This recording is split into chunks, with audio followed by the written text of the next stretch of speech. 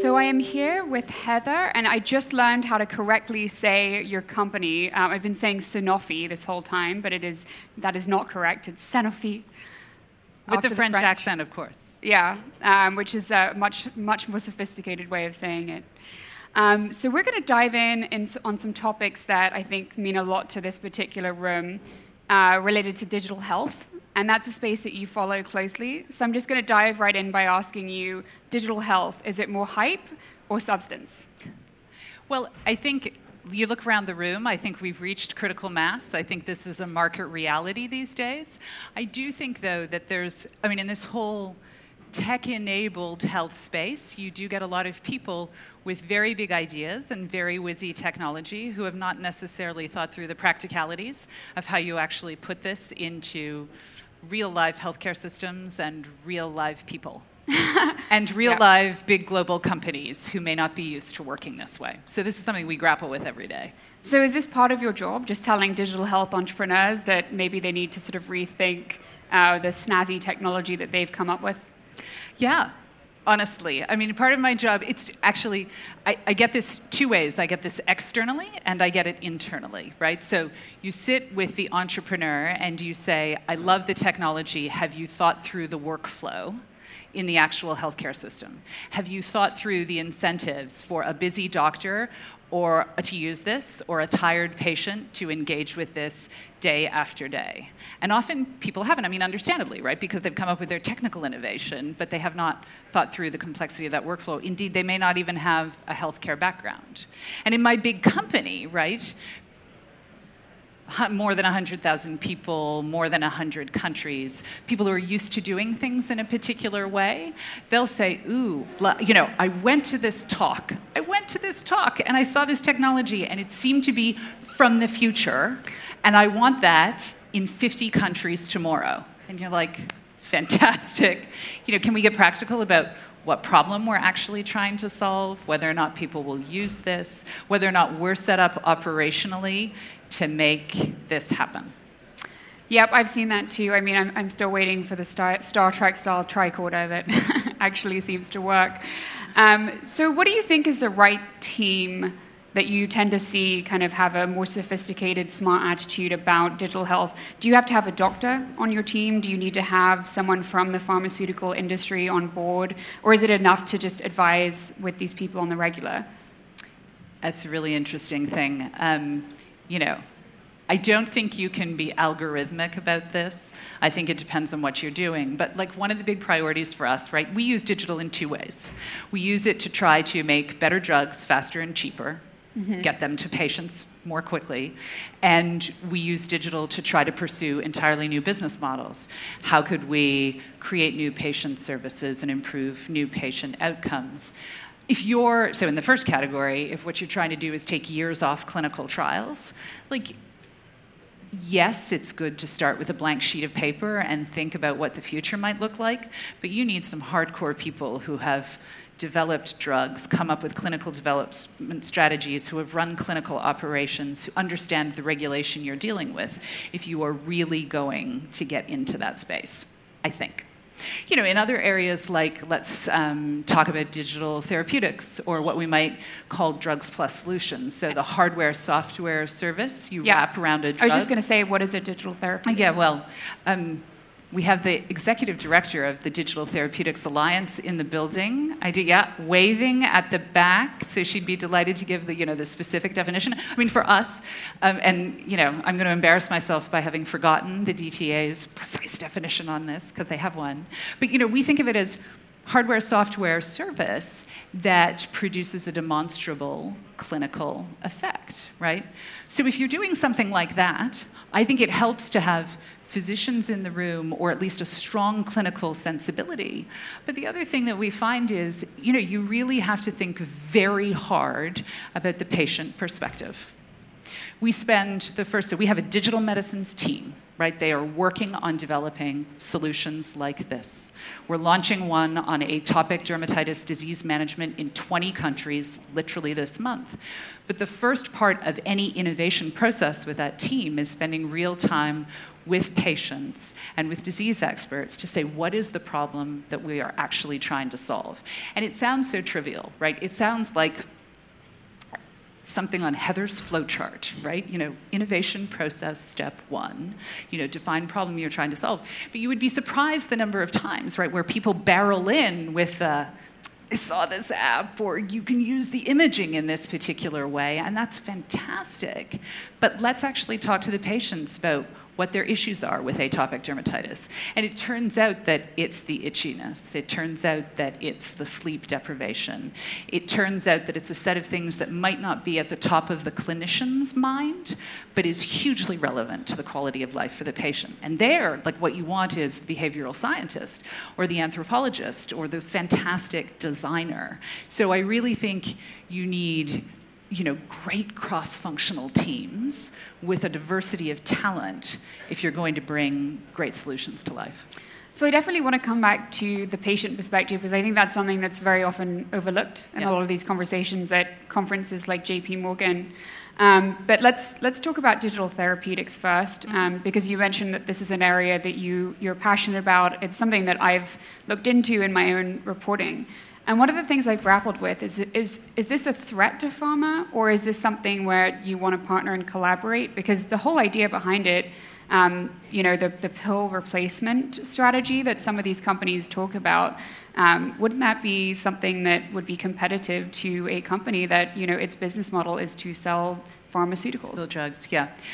It's an interesting question, and it's a live topic of conversation with a lot of the digital therapeutics companies that we encounter. And interestingly, many of them say to us that even when they have something that they think could be substitutional, they're really interested in partnering with pharmaceutical companies because we understand the regulatory pathways and we understand how you get this, how you influence doctors, how you educate doctors, and how you get this in the hands of patients. So our experience so far has been kind of synergistic and reinforcing.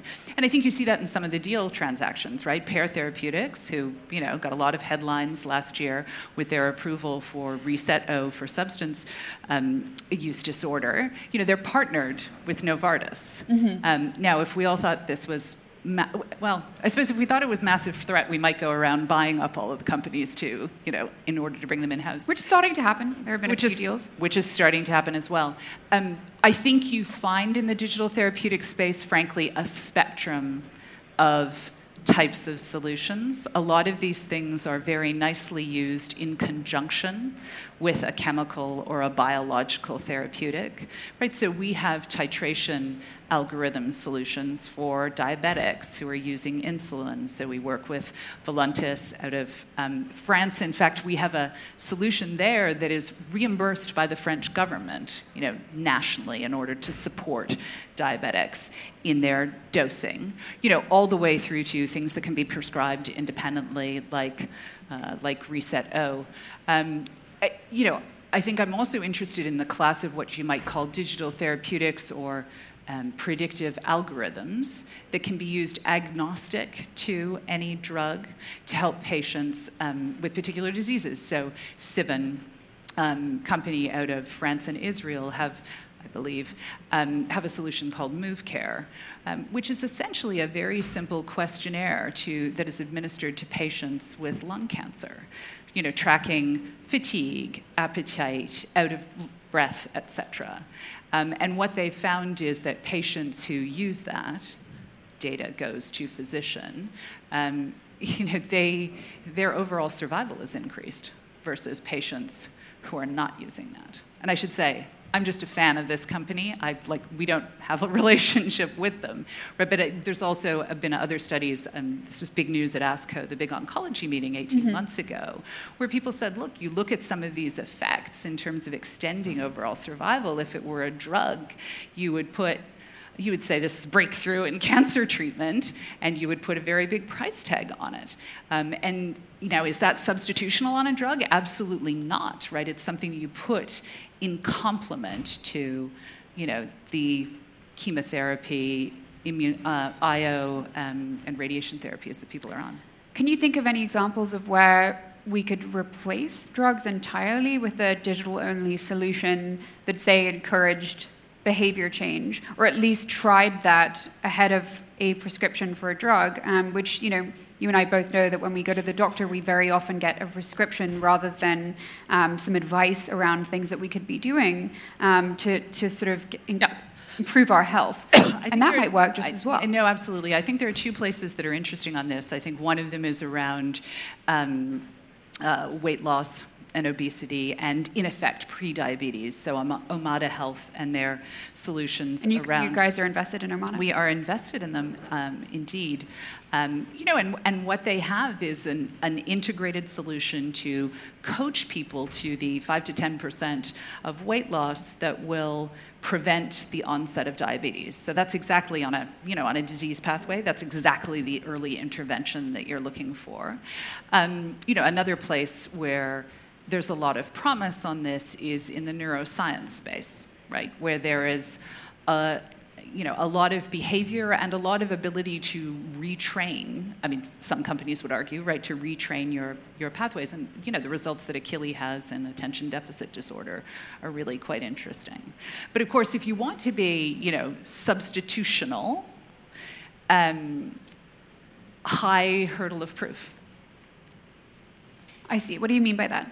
Well, if you are going to convince a set of clinicians that, really what you should be doing for your patients is putting them on this app, which of course is foreign modality. Yeah, you need to, as opposed to this chemical or biological drug that you may know a lot more about and may have been trained to, think of as the go-to solution. I think you need to run the studies, and you need to run the studies at scale. So clinical trials, there is a lot wrong with them. For starters, we definitely do not recruit a diverse population. We don't have a great sense of how these drugs are performing in the real world. What do you think is realistically going to change in the next 5 to 10 years about the way that we do clinical studies as in terms of the top pharma companies? What's going to happen? So I think what's going to happen, my crystal ball. This is a big area of focus for us. We spend years in clinical development, and we spend a lot of money. And, much of that's justified in the sense that, we are testing novel compounds before we get them to the market. You need to know that they are safe and efficacious, right? You do not take risks with people's health. But we've analyzed, all the time that we spend in clinical development outside the actual protocol, right? 35 to 40% of the time that you spend in clinical development is actually recruiting patients. 70% of trials experience delays across the industry because it's tough to recruit patients. And then we know that often we're not recruiting as diverse populations as we'd like. So what are we going to see? Well, we already see big efforts to try to recruit patients through other channels. So social media is one of them? In fact, online, right? It's fascinating. I live in Boston. Anybody live in Boston in the room? Thank you, Boston people. Don't be shy. Half of Boston seem to be on the plane out with me. You take the subway and you see it's plastered with "come participate in our clinical study," right? That's the recruitment mechanism. It's 2019, and we're recruiting people on the subway. But we know that 1.4 billion daily active users are spending on average 50, even now after data privacy, 50, that's 50 minutes a day on Facebook and their other properties. You think we might put these two things together. So, we're recruiting patients online in 16 countries at the moment, which I have to say is one of the things I'm really proud of my team for, because to deal with data privacy and medical convention and ethics committees in 16 different countries around the world, developed emerging markets, is a big thing. So we're doing that. We're using artificial intelligence to look at electronic health records. We're thinking about how you bring the study to the patient rather than making the patient go to the clinical site. You work full-time, you're in education full-time, you have to go every 2 weeks to, drive an hour and a half. It's insane. Who would do that? It's insane, right? And then if you live, in a rural area or in a remote, I grew up in Canada, remote part of Canada, right? I mean, how do you get access to these things? So thinking about how you fix that access equation. I think the other thing that we're really, a couple of other things that we're looking to do. One is to see how you can use real-world evidence to prove, to gather evidence. I mean, exactly as you say, you have this difference between what you see in a clinical trial, a very controlled, protocol-driven setting, and what you see in the actual real world.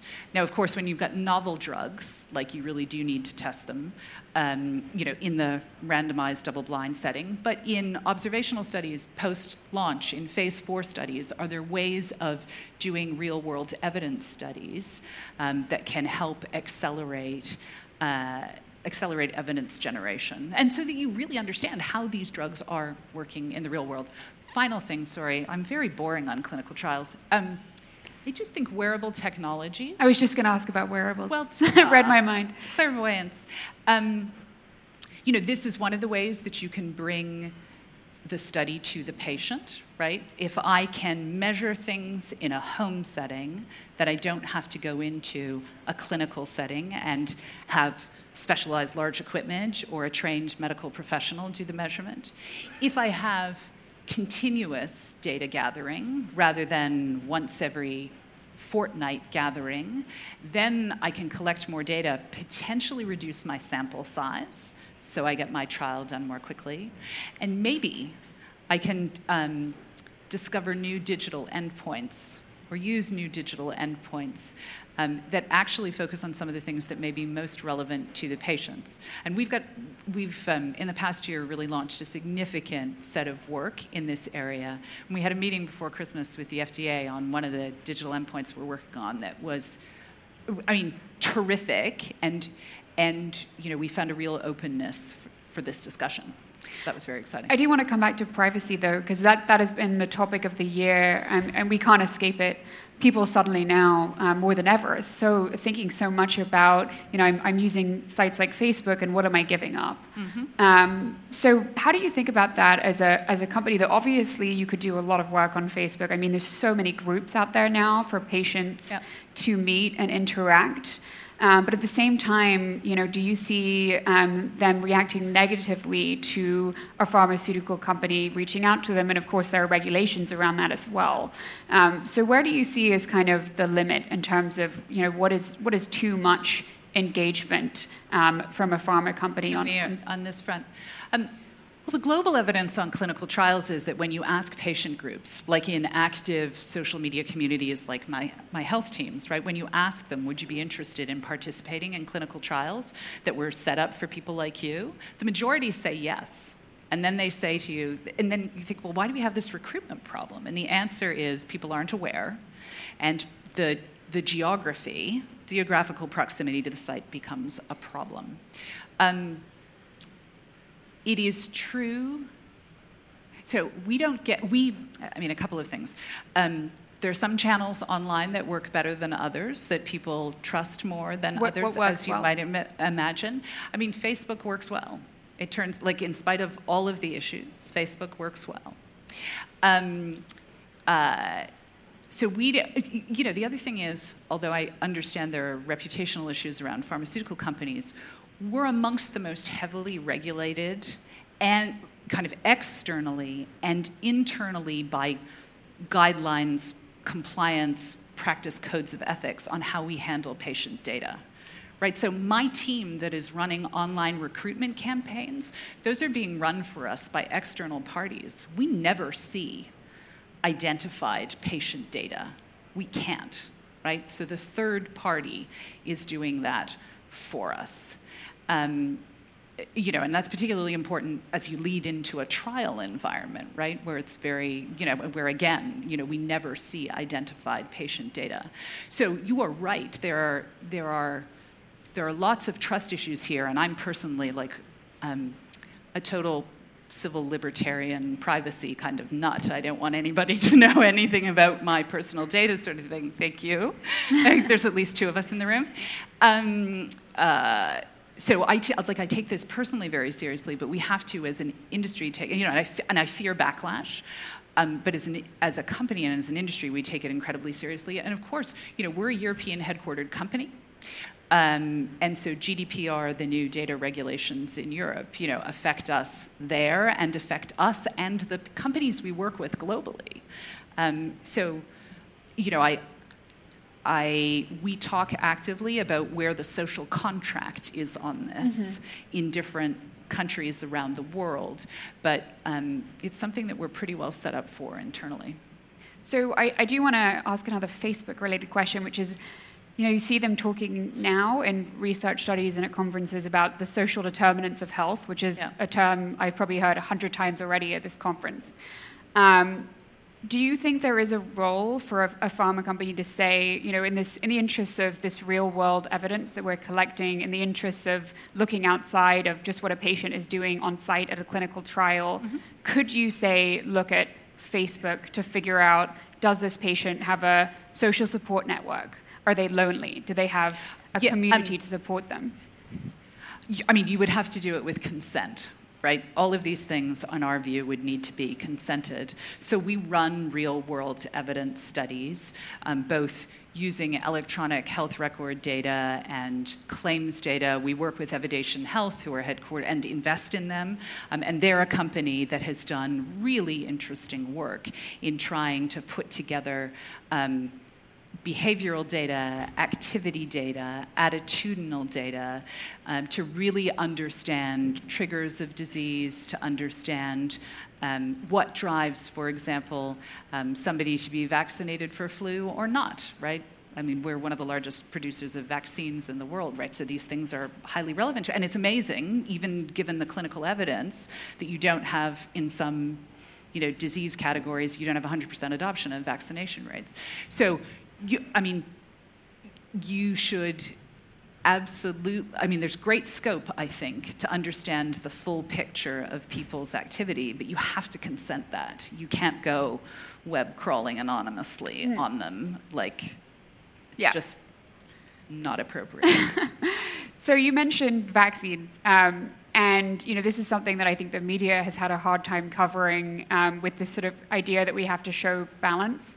But when you have an issue that's 99% of scientists think one thing and maybe one scientist thinks another, then giving 50% airtime to both those sides is certainly problematic. And you also, I think, on the side of kind of pop science, where you see people who don't believe in vaccines and sites like Goop and others, these people are amazing at marketing. You see them on social media. But on the flip side, the scientific community, the pharmaceutical community, you don't see to quite the same extent getting out there and speaking to people in their own language. Yeah. As a kind of executive in this world, do you think that scientists and the community need to do a better job of really getting out there and educating the public? Yes. In a word, right? I just think vaccines are, the basic my children attend a liberal school in Boston, and occasionally, will come home saying, "Oh, new person in school who, talked about not being vaccinated," right? And my hair, as my mother would say, curls. My hair's really straight, but my hair curls in that moment, right? Because the evidence is so clear. And there are people around the world who would kill to be able to, have the kind of protection that we have. And there are a set of diseases that we would love to be able to protect people against. And we have these tools, and it is remarkable to me that we are not using them. To be clear, in some case, flu season year to year, we don't always, cover 100%. But yes, we need to do a better job. I'm not being eloquent, but yes, in a word, we need to do a better job. Scientists need more of a voice. We're at the JP Morgan conference where it's basically just white guys in suits everywhere you look. I'm starting to see more women speak. I'm excited that I have 100% women on the stage. We're pretty jazzed. And our next speaker, also a woman. That's outstanding. So, what needs to happen to get more women into executive roles, into board seats? I actually have heard that pharma is a little bit of an exception in that there are quite a large number of executives compared to other areas of healthcare. A lot of women I've seen in pharma venture as well. Yep. So what do we need to do differently to change this? I think we need to be aware of our unconscious bias and how that affects our interactions literally every day. I think we need to get role models in place, and my experience is diverse teams hire diverse teams. Majority of my hires into my new team, I've built a new team, are women. They include a deaf woman whose professional life is made possible by the technologies that we're talking about day to day. I can tell you that gives you a different view of the patient experience and what technology can really mean to your existence. I grew up in Canada. I spent 20 years in the UK. I think UK. Yay, UK. Maternity leave, childcare, and support for caring roles, which still disproportionately fall on women, I think is also incredibly important. And I think you have to be explicit about the targets, and we as a company have targets around gender parity at different levels in the company, in a certain time frame, but I think you also have to influence the inputs. I think you have to sit, before you agree to do a panel and say, is this, We don't do manels. We don't do manels. I think you have to sit in recruitment meetings and say, where are the women candidates? I think you have to be very intentional. Are you a mentor to any women in the space? I am. I find I'm conflicted about mentoring. My mentoring relationships work best when I have worked with somebody, when we have a shared experience and we have something that we can talk about systematically. You come from a totally different universe to me. Unless I have an explicit learning agenda around that, I eventually run out of ability to be useful. Got it. And with that note, we are actually out of time. It flew by, so thank you so much, Heather, for this conversation. And thank you. Yeah, this was wonderful. Have a good day. Thank you so much.